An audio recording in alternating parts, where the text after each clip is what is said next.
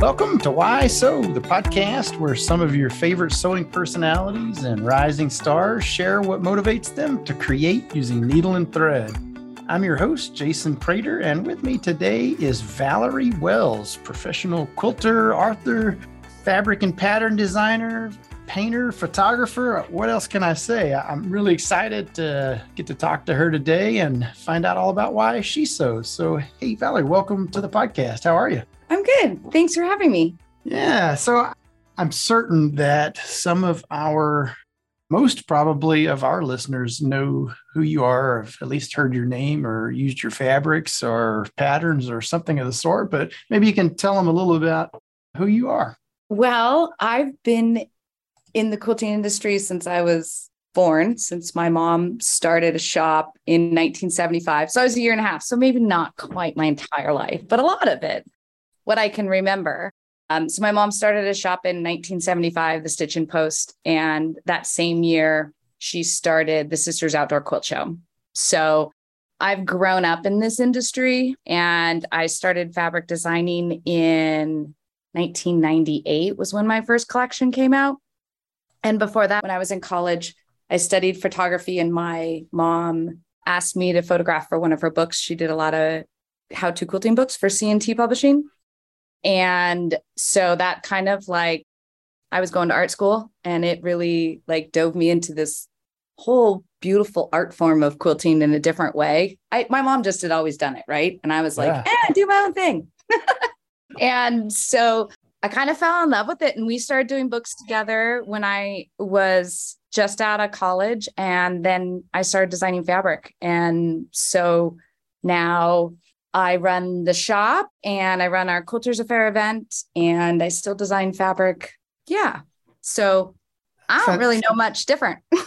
That's pretty fantastic. So early on when you were young, were you interested in sewing? Did you start sewing at an early age? Or did you ever sew? How did that? Did. Oh, mom would put me in sewing things all the time, kept me busy. I was a very creative kid, spent a lot of time in her sewing room, right? But didn't really find a love for it because my mom was always do what you love, find your passion. And if you want to be an artist, then be an artist. You have to have an A job and a B job and sometimes a C job. But you can be an artist, whatever you want. And she never pushed me to go into the store or into her industry at all. And when I was photographing her book, I remember standing in her studio and staring at all her fabric and going, you know what? As an artist, you guys have the best palettes ever because you have everything made for you, textures, motifs, all the things. And she had all these hand-dyed fabrics and said, well, here, play around with these and let me I didn't sew at the time, but I designed the quilt, right? And it was on the cover of Everything Flowers, which was the first book I ever did the photography for and was a part of with my mom.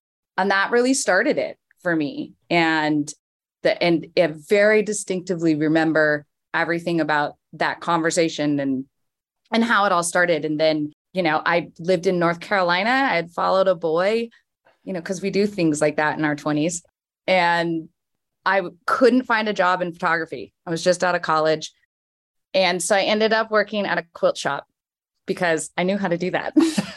That's awesome. So I ended up at Randy's quilt shop in Greensboro, North Carolina. And my mom and I were working on one of our books, Through the Garden Gate.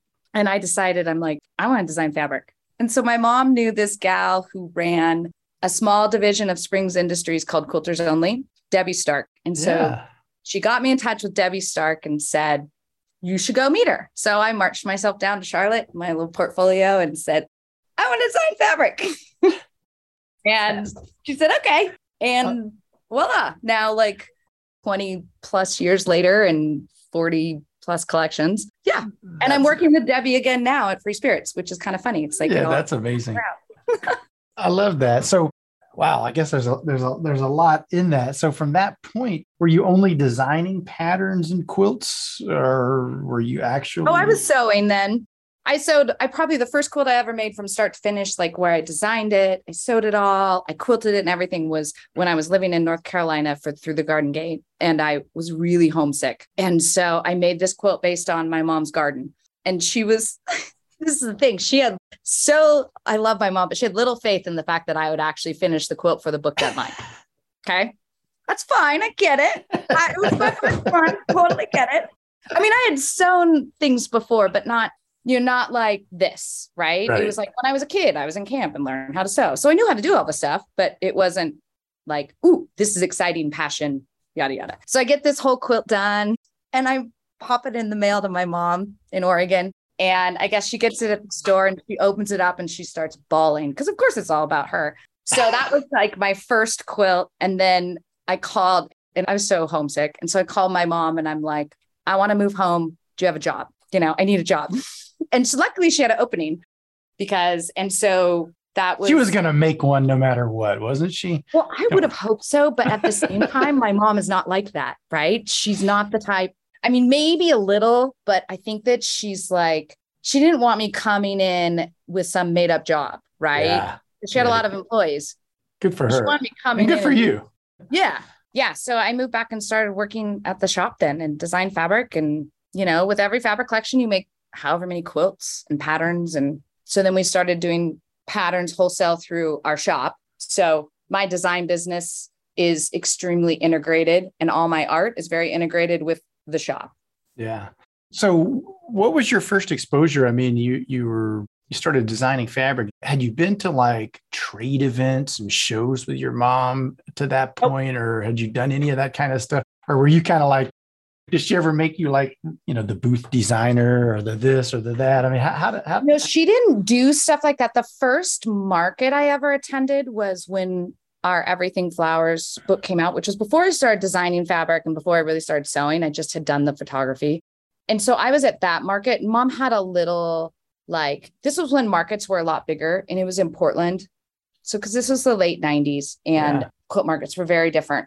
And so in the front, before you would ever go into the whole quilt market thing, there was always these little preview booths. And so we had a little booth there. And then when my first line of fabric came out, or my second line, the Through the Garden Gate, we did a booth, but I really didn't know any of that stuff. I mean, all my exposure had been our shop, which I grew up in that shop. So I probably absorbed fabric for my entire life without realizing it. I mean, and I learned how to I remember at 5 years old, I learned how to count change and help my mom close the till and help customers.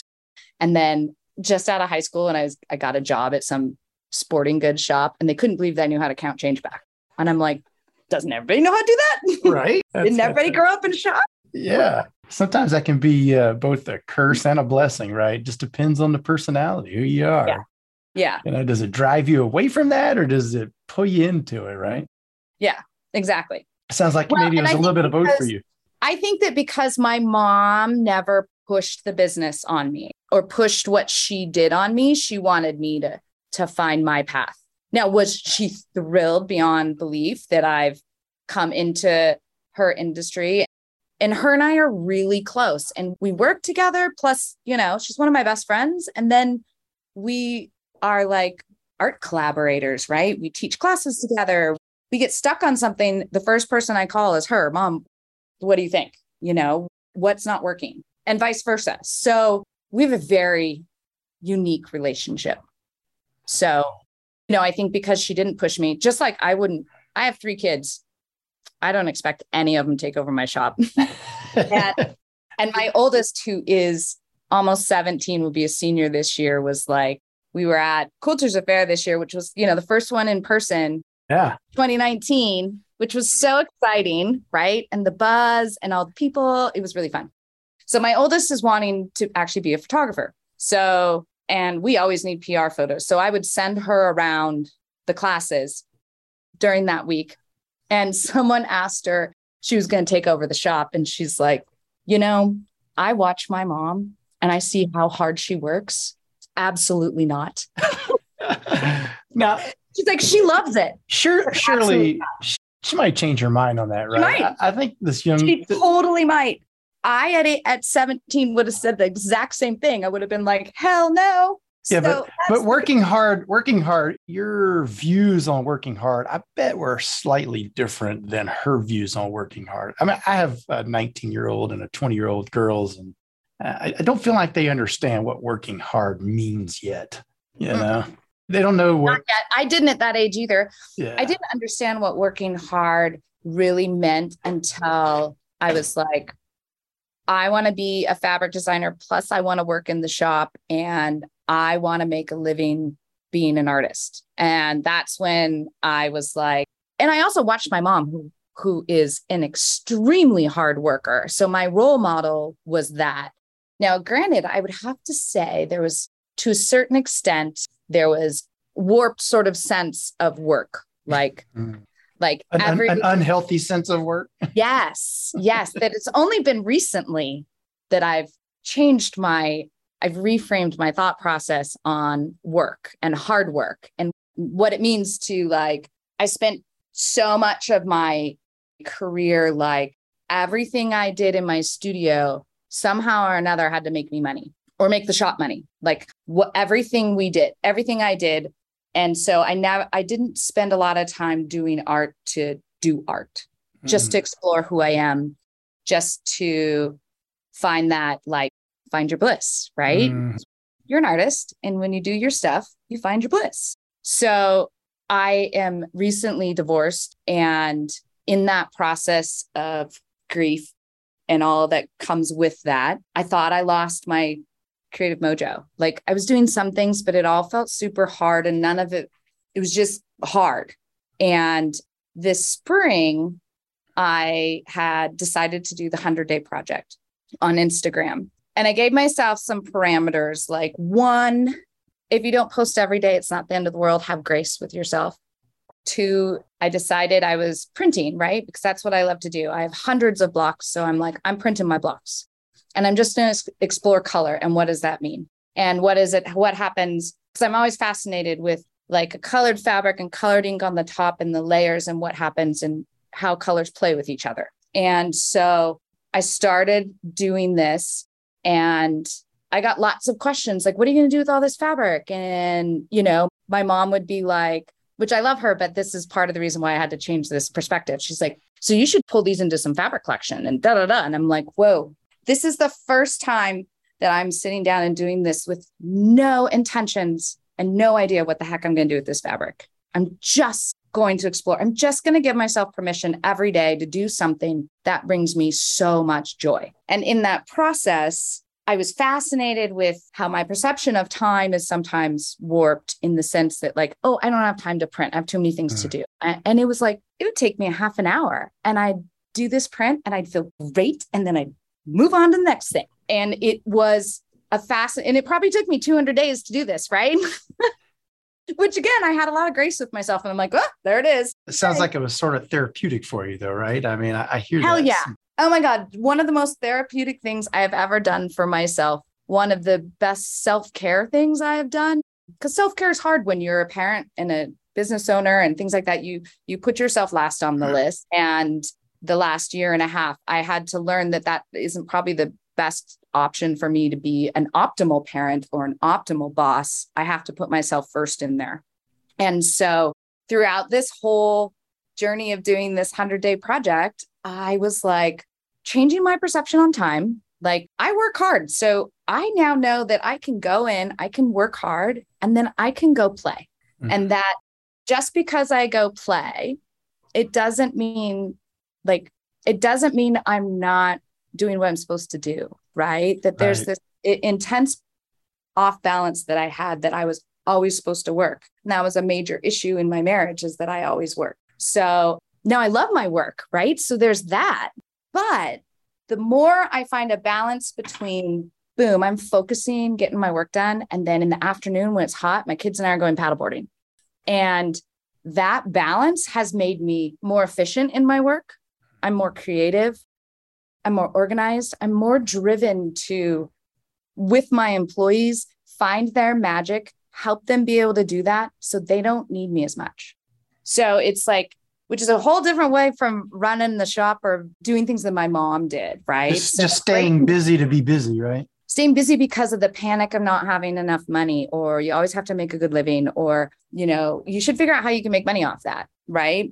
And which is great to a certain extent, right? It makes me very driven and creative about how to generate new ideas and do other things. But it also can obviously has been very stifling to my creativity to a certain extent. So yeah, that's my new exploration right now, is working hard and playing hard and finding that balance to how you how does that affect your entire life? Like how you parent and how you interact with people, the ideas you get, all that stuff. Tricky, isn't it? So how often do you get to create, quilt, whatever, just for fun? I mean, do you do that for fun? Do you make gifts for people ever? Do you make things for your own home? How much time do you get to spend doing that versus actually doing it because you have to?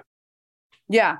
Well, most of my career is, I would probably say 80% of it was always because I had to, or because I need, because, support the family or whatever.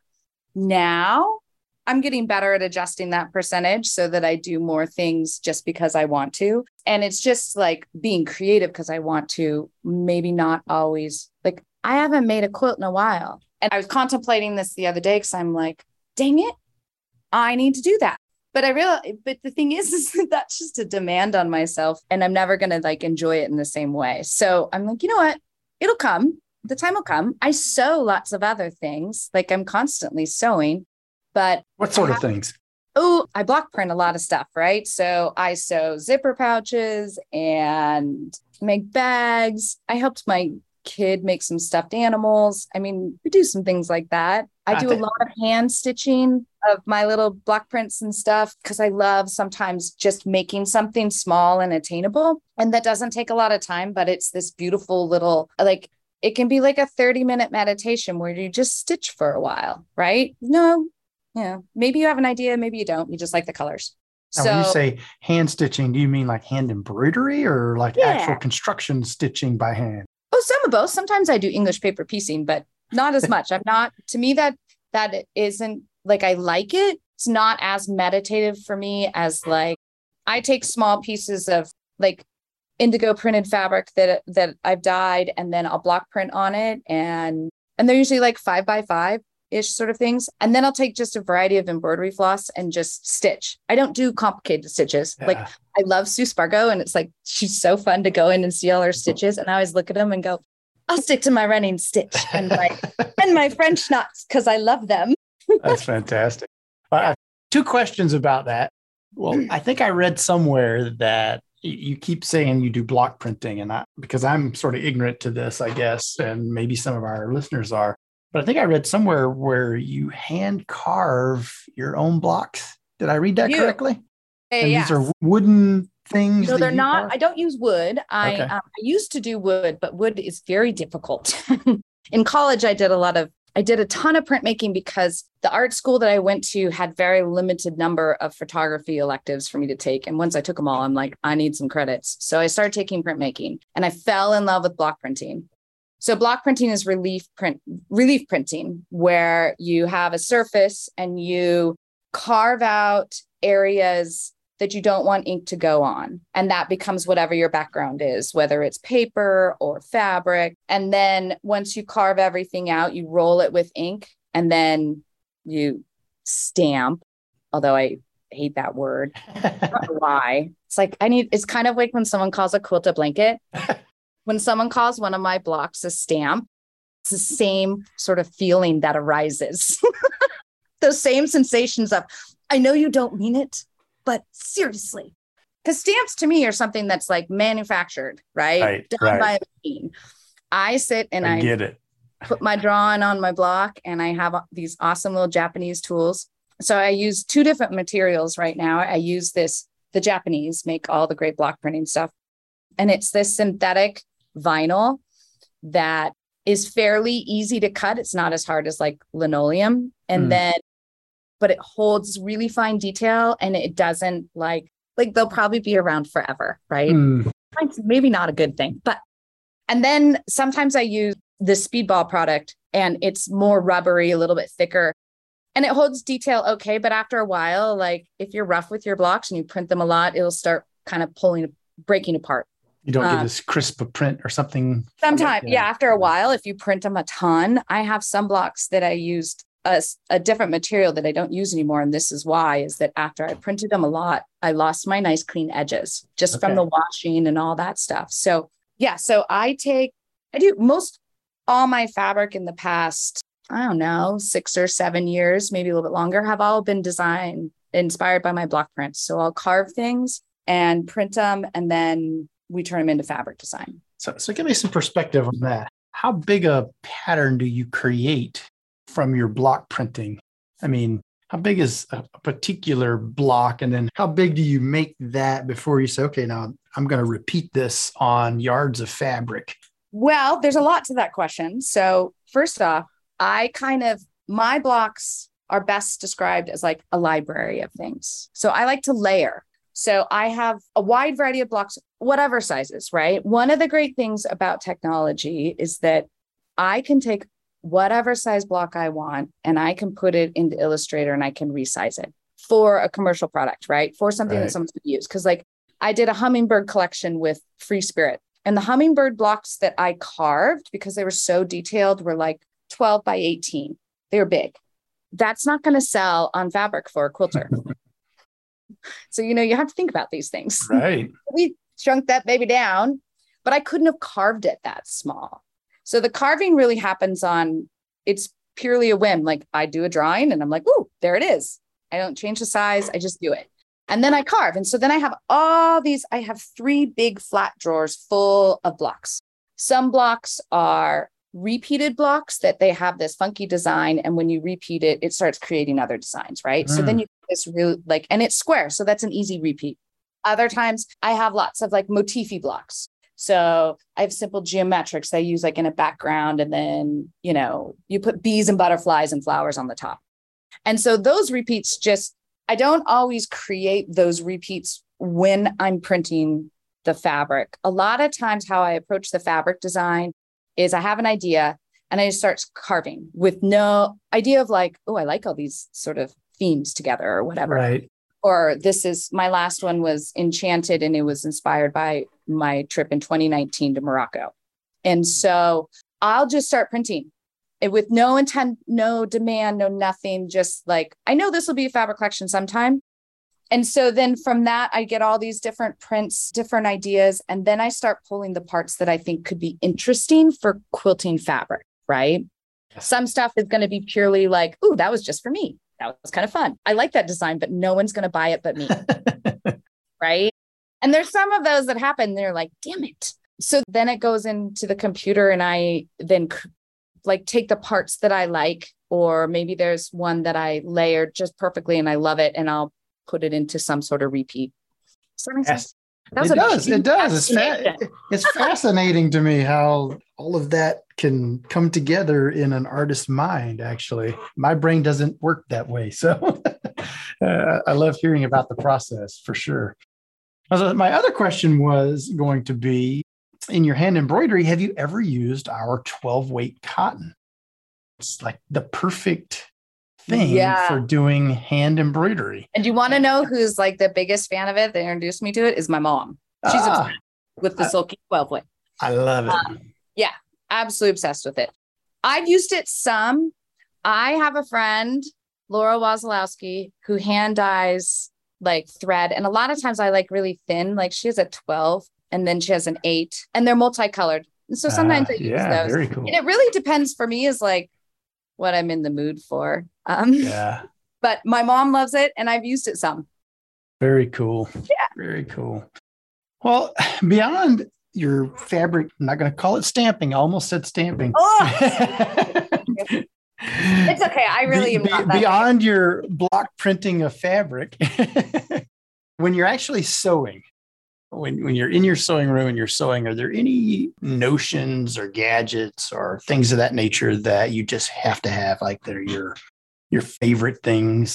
Because that's so interesting because, I learned to sew so young when there wasn't a lot of fancy notions and gadgets, right? So I think that we had just like the basic stuff. And then when I really decided, I'm like, I want to make quilts. And I had moved home and my mom and I would work in her studio together. And that's when I did like several of my books. I did a couple books on my own, Stitch and Flip and Radiant New York Beauties and a few other ones. And when I think that like the biggest things is that we did things pretty simple. We didn't have a lot of gadgets. You have an iron. Yeah. A great iron is always the best thing in the whole world. Saves like bad pressing ruins a piece, right? Yes. And so an iron is essential. I hear that often in these podcasts. That's my biggest love would be my iron and my Bernina. But as far as like funky tools, I don't know. I love Violet Craft has this roller that when I do paper piecing, I love. That would be one gadget. And because I'm obviously not a gadget girl, but that is one that I think is essential. My big, huge mats and my big ruler, my rotary cutter, those are essential. So you're a rotary cutter Kai girl, scissors. not a scissor girl. Oh, I love my Kai scissors. Love them, love them, love them. So they're definitely, but I rotary cut for sure. But, there's a lot of times where some of my favorite quilts that I like to make are usually like, or what I've made most recently are like more free form. So I may use a rotary color, but I'm not going to use a ruler because I like that improv sort of piecing.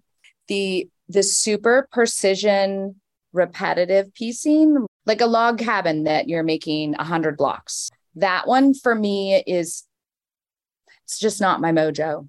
It's just not my thing. It seems very type A, which would not describe you. Now, 100 blocks, like freeform log cabins, that is my thing.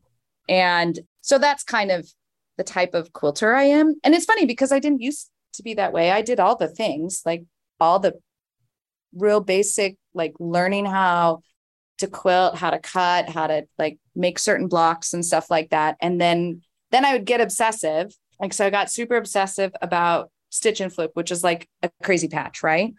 And the foundation, you put the foundation muslin, then do your center, blah, blah. And so that first quilt that I made for my mom was all based on that because she had taught me that before I moved to North Carolina and I fell in love with it and got obsessive. So I made this whole big quilt for her. And then I just got so many ideas that I did a book. And then I was bored with that. So mom taught me how to do New York Beauty. And I'm like, oh, now these are interesting. And what can I do with that? What exactly? And then she didn't just teach me how to do somebody's New York Beauty. She taught me how to draft my own. And that started a whole new thing. And I did an entire book on that. So slightly obsessive personality, but I like things kind of, I don't know, a little bit different, I guess. Yeah. Cool. So are you working on anything right now? Like, what are you sewing right now? Or what are you creating right now? It's funny because we just got done with Quilters Affair, beginning of July. And I do a whole bunch. My mom and I, we have a wall in our shop. We have a pretty big shop and we have a wall in our shop that is our fiber gallery arts wall. And every July, my mom and I will have a show up there. So I'd spent several months in the studio getting all my stuff ready for the show. And then you do Quilters Affair and then you need like a month off. It's like ridiculous. You're so tired. Time to download. And then you beginning of August is when like you start planning the next show, right? So I haven't done, and it's been hot and my studio is super hot. So I haven't done a lot in the studio, but I usually take like this little hermit period, right? Where you stew on ideas. And so I have a ton of ideas. I have a new series of classes I want to do with block printing. And there's some quilts I want to make, things like that, but nothing's really started yet. So that'll start in August, and then I'm prepping for a really good friend of mine and I do creative retreats in Bali and Morocco, which obviously have been on hiatus for a few years. Yeah. So in November, so excited, we're going back to Morocco and we have 2 separate weeks of retreats.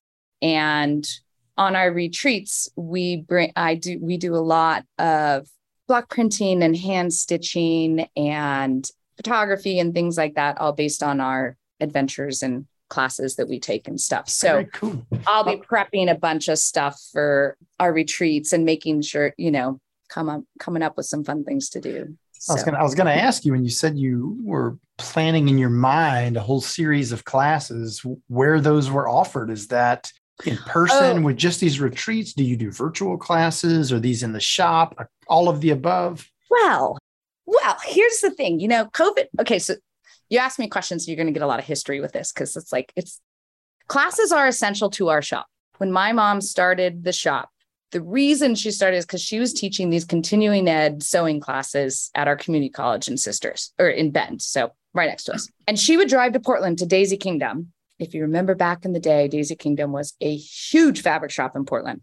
Anyway, and she would buy supplies for her students and then come back. And finally, Pat, who owns Daisy Kingdom, said, Jean, open your own shop. There was Shank. You could go into Shank, get your stuff, boom, your shop. Yeah. So that's why she opened her shop, was because she wanted supplies for her students. So our entire shop has always been built on education, and it's foundation. It's all we love. That's our thing, right? Educate, inspire, all those things, right? So when COVID hit, and education is a big part of our business too. So I had sitting in my little toolbox is my mom, who's an epic teacher. And then one of my dearest friends, who I would really consider my auntie, is Rosalie Dace from Durban, South Africa. And she's a well-known fiber artist and teaches. Right. So we decided that we were going to start doing online classes. We had to figure this out because it was a way we wanted to keep our community together. We missed our people. Yeah. And the way to keep our store afloat was to create a community connection, even though we couldn't see each other anymore. So we started all these online classes, and I did online block printing classes and things like that. And that was really good for us for those 2 years. It was awesome. And, now we're getting back into like filling classes at our shop. Well, what I teach is pretty specific. Since I'm an obsessive person, I only teach things that I am obsessed about and I really, really love, because I'm a much better teacher that way. Yeah. I don't come by it naturally in the same way as my mom is a natural. It's in her DNA to be a teacher. She could teach carpentry or anything, right? Probably if she's just a good teacher. Yes. That's how those folks operate. She's it's her magic. And it's what she's meant to do. That is how she inspires and spreads to the world, right? We're all meant to do something other than just consume and be here. So with my people, I have a limited number of people that are going to come to Central Oregon and take a block printing class for me. So I'm putting together some classes that would be like, it's a 3-month series that it would be once a month, but it would be an in-person and Zoom at the same time, so that I can reach my community and my people, that ones that can actually make it here and be in person, but then the ones that can never make it to Sisters. It's not like we're an destination to get to. So, and I always like to test these ideas out before I put them on my mother. So, because she'll be next. I'll be like, Mom, let's try this. Because her and I did this spring, we did a 6-month series with a bunch of students that it was a guided journey. So they brought their own stuff and we talked through it. And, so it was kind of a personal thing. And we had people from everywhere. And it's like, I don't want to lose connection with those people just because we're now doing in-person classes again, right? Mm-hmm. Like, it's important because we just created this beautiful new community. And so we're integrating how to do that. So I love it. Hybrid model. Yeah, exactly. Why not? You got to think outside the box. Yeah. It's not black or white. It's not just in person or just Zoom or whatever. So we have a pretty full schedule in the fall. And so we'll probably start those at the beginning of the year. Very cool. And it gives me time to like really hone in what I want to do. And then while I figure those things out, that's what I tend to post, is like all my exploring and experimenting. And then that gets people excited. So then maybe they'll take the classes in January, February, and March. Right? Love it. So I know your mom has been huge influence on your life, especially as it relates to the sewing and quilting industry. But are there any other makers, other people, that you've come in contact along the way, people that have helped you in some way or that you admire from afar, very specifically, that have impacted you as well? I've never taken a class from her or anything like that, but I've known her for years because she comes here and teaches a lot. And she's a close family friend. And I love how much she knows about art and artists, because that's what's fascinating to me, is how she takes these artists that they're not quilters or anything like that, and she finds this cool way to interpret what they do and then turn it into her quilt. and be inspired by this artist, right? And so like whenever I'm kind of stuck on inspiration, I'm like, Rosalie, send me some artists to look at. I would say, Tula Pink is one of my dear friends and has been someone that I truly appreciate because we can have great conversations about art and business. And, it's always great to have friends in the industry that can understand what you're doing and you can understand what they're doing, but that there's like there's no ego involved, right? There's no I don't feel a competition with her at all. Yeah. I hear that theme over and over. I think our industry is very much that way. We can be competitors and be friends and be helpful to each other. I've seen that over and over and over. It's a win-win when you're like that. One of the things that's really important to me when I invite teachers to come teach at our Quilters Affair conference, right? I have 27 teachers that I bring in. It's 5 days of classes. They either teach between 4 and 5 days. We have lots of events and they kind of have to, we live in a small town, so they kind of have to rely on each other to get from A to B. And they have to, so I'm really specific about who I invite.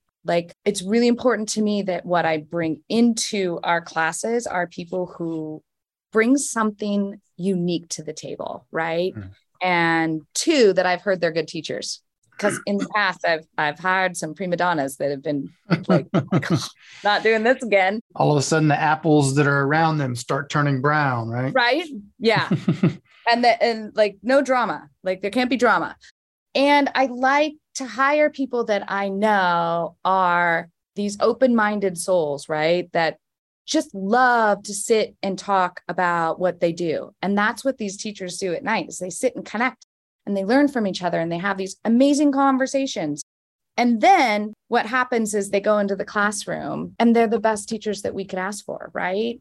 And then the students are absorbing all that mojo. And it was so cool this year, because we rent out our entire high school, right? And so everybody takes, you go back to high school for Quilters Affair. That's fantastic. And it's awesome. And the cool part, and then we hire teams to help us out, right? It's how we support our community, fundraisers, things like that. So the volleyball team was our team this year. They were awesome. And so you have all these teenagers running around, moving your stuff, and all these people taking classes. And, the buzz by Friday was so cool because, I'd go into a classroom and someone's like, oh my gosh, I took this class earlier this week and now I'm utilizing that information in this one.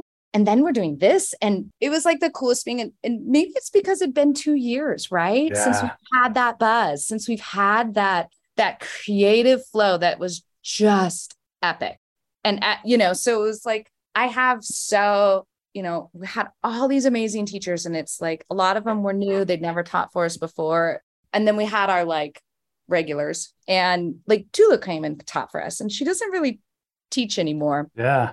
And she had agreed to come this year. And I didn't think she'd come again. I figured this was her last teaching gig. And, we were talking afterwards and she's like, I would come to this event again, but not because you're my friend. And I'm like, thanks. She says, no, because thanks. Yeah. I think I said, well, no, it's because I run a really good event. And she said, exactly. And you're a teacher, plus you're a business owner. So you have a different perspective on running an event comparatively to an event that isn't run by somebody who also teaches and know what it's like to go out and teach. Yeah. So, I think that we have some of the most amazing people in our industry. And these people that they don't have big egos. They like to share their knowledge. And, it's just a cool thing. It's a cool industry to work in. Granted, it's hard to explain to people sometimes, especially with the way I look. And I just started dating again. So hard to explain that I'm a quilter and a fabric designer. Try explaining being in this business when you're a younger man. Yeah, I can bet you that would be hard. You do what? I'm from South Louisiana, and most of my friends are, in the oil and gas industry, and I work in the thread business. What? For 30 plus years? Oh, yeah. Right? Try that. It makes for very interesting conversations. Indeed. Indeed. So tell me something that is that you've not done in sewing or quilting that is kind of on your bucket list. Is there a technique or something that you've been telling yourself, you know what, There I is a want to quilt try that I want. X? There's definitely a quilt that I want to make that I've never made. And it's going to sound super silly because it's like, it's not all that difficult, but I really want to make a Lone Star quilt. Oddly enough, Cool. I'll probably never do it. Who knows? I don't know. You'll put your own spin on it, I'm sure. Yeah. Well, I do. I have after that 100-day project, I have 91 fat quarters because 9 of those days I was showing stitching and other things like that. So I have 91 fat quarters. And I'm like, all right, there's a quilt in there somewhere. Because I love using block printed fabric in my quilts. And I like how it makes something completely different. And so now I'm waiting for the inspiration to hit. Maybe I'll make a Lone Star out of it. Yeah, there you go. There you go. Now, Valerie, when you're not sewing, what might we find you doing? I know you're a photographer and you do all sorts of other art, but what other things are you into? What do you like to do? Right now, I would say, because that stuff always changes, right? So this summer, this is how I'm going to put it, is like definitely it's going out and doing photo shoots with my kids. My oldest wants to do photography, so we're building her portfolio. And we do fun things. Like we got steampunk costumes and we went up to Chehalis Falls, which is about 2 hours up in the mountains. And we did a photo shoot. Cool. Shock the tourists, which is also very fun. But so I love doing that stuff. It's amazing because I love seeing what my daughter sees and then what I see. And my camera had been kind of quiet for a while, and she's like sparked a whole new bug in me. And it's so fun. And it just reminded me of that was always my original passion. And it's always been there. And it has been my kind of like source for material, right? Like I always take photos, and that's the material I usually draw my fabric designs from. Now I'm finding that like it's bigger than that again, which is kind of fun. So I love going out taking photos with her. And then paddleboarding right now is my big thing. Because when my kids are at their dad's, I'm like, I got to keep myself busy. Mostly at night because my house is too quiet without 3 kids, right? And so I try to keep myself busy. So I try to get done with work by early afternoon and then go up to the lake until sunset. And so that's been like epically rewarding. Like, I got my sketchbook, I got my camera, I got some food. Good to go. Very cool. Yeah. I love it. Well, I've always said that I always try to wrap up our podcast with this one particular question. I'm curious for your answer. I've always kind of said that as an industry, we're not selling threads and notions and fabrics, but the thing that if we could bottle it up and sell it is that certain sense of satisfaction, of pride that one gets from creating something.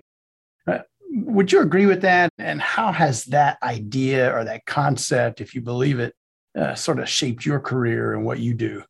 If I could bottle up how good it feels to make something, I think that it's not just like, and it's so cliche, right?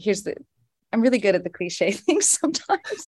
So it's cliche to me is that that's why they're cliche, right? Yeah, but I think it's beautiful is that truly what I think it's the process. It's in the moment and what you're doing in the moment that brings all the bliss and all the joy, and it keeps me grounded and it leaves me rejuvenated. And then it's epically cool that I have something as a result, right? But the end result isn't always the joy.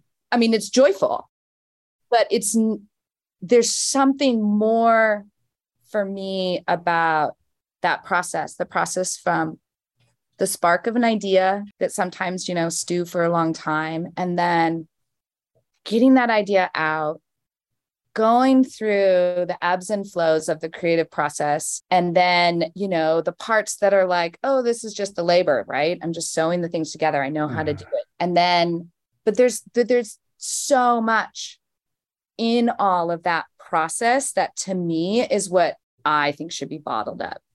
And then it's epic at the end. You have like some amazing quilt and, it makes you super happy. But it really is, that process is like I think as a society, we spend so much time projecting our future or reminiscing about our past, and we miss the moment. We miss sometimes, because those things are important to live a good life, right? You have to project to a certain extent. You have to learn from your past and make better choices. But what we don't do enough of is 100% be in the moment. And that to me is that process, right? When I'm carving, I am in the moment. Like sometimes other things will pop in and I'll think about it. But sometimes it's like ideas and but it's not like all that other stuff that we tend to think about. It's about that process. The journey, not the destination. Yeah. So corny, but I love it. Yeah. So true. Well, I don't think we could have ended on a better thought. I love that perspective and how you think about that. So, Valori, it was fantastic talking to you. Thanks for agreeing to do the podcast with us. I appreciate you taking time out of your day and really enjoyed speaking with you. Well, thank you. It was super fun. Thank you so much. So if our listeners want to learn more about you, if they don't already know, is the best place for them to go valorywells.com at VALORI, or would you prefer the Stitch and Post? Stitch and Post is my shop. My website, unfortunately, is not very up to date. Instagram, always see my most current obsessive mojo. And then the Stitch and Post, we're like intertwined. Although awesome. I do have on my list to update my website. So yeah, valorywells.com at some point, hopefully this month. There you go. Right? Well, Valori, thanks again. It was a pleasure talking to you. Hopefully, maybe someday down the way, we'll see each other in person at a show or something. Yeah, great. Thank you. Take care, Valori. You have a good day. Thank you for listening to Why Sew with Sulky. Give us a rating or a review and be sure to shop your favorite Sulky products, including threads, stabilizers, kits, and more at sulky.com.